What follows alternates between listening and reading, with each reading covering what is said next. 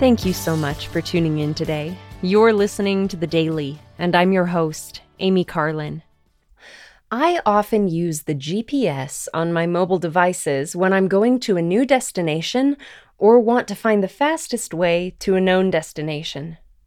Recently, I was meeting a group for lunch, but I paused to input my destination to see which path would be faster.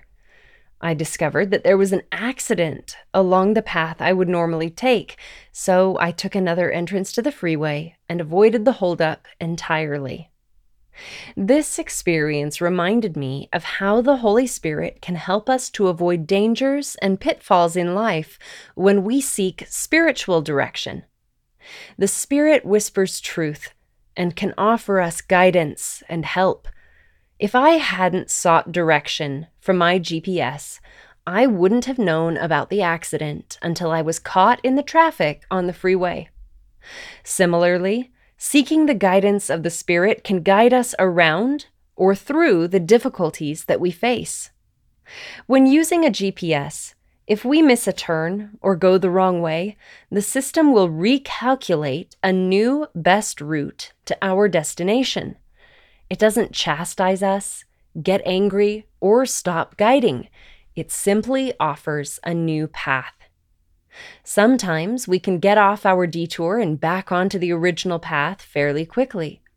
Other times, reaching our destination from our new location may require a U-turn. There are many sources in the gospel of Jesus Christ that can guide us back to His path.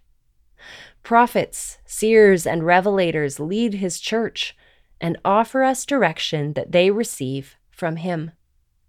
The Scriptures contain His word and the word of His servants, and their instruction leads us back to God. Seeking the will of God through prayer can also help us to understand the directions we should take in life. As I pondered the idea of a spiritual GPS, I decided to search for the term GPS on churchofjesuschrist.org to see if any apostles have spoken on this topic. I discovered that Elder Ulysses Soares recently spoke about this idea at LDS Business College. He cautioned, "We put ourselves in spiritual danger when we trust only our own wisdom and turn off this spiritual GPS. Therefore, following the words of the Lord and His prophets is not only an issue of convenience, but more importantly, it is a question of spiritual survival."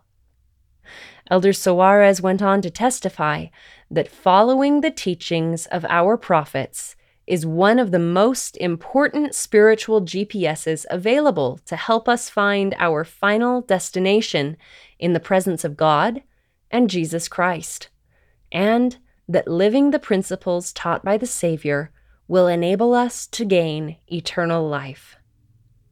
No matter how many detours and wrong turns we make in life, no matter how lost we may become, the Lord will never give up on us. He will help to guide us to our destination of eternal life, regardless of how far away we may be. As we heed the various spiritual GPSs He has provided for us, the Lord will guide us. Thank you again for listening today. The Daily is brought to you by the Church of Jesus Christ of Latter-day Saints.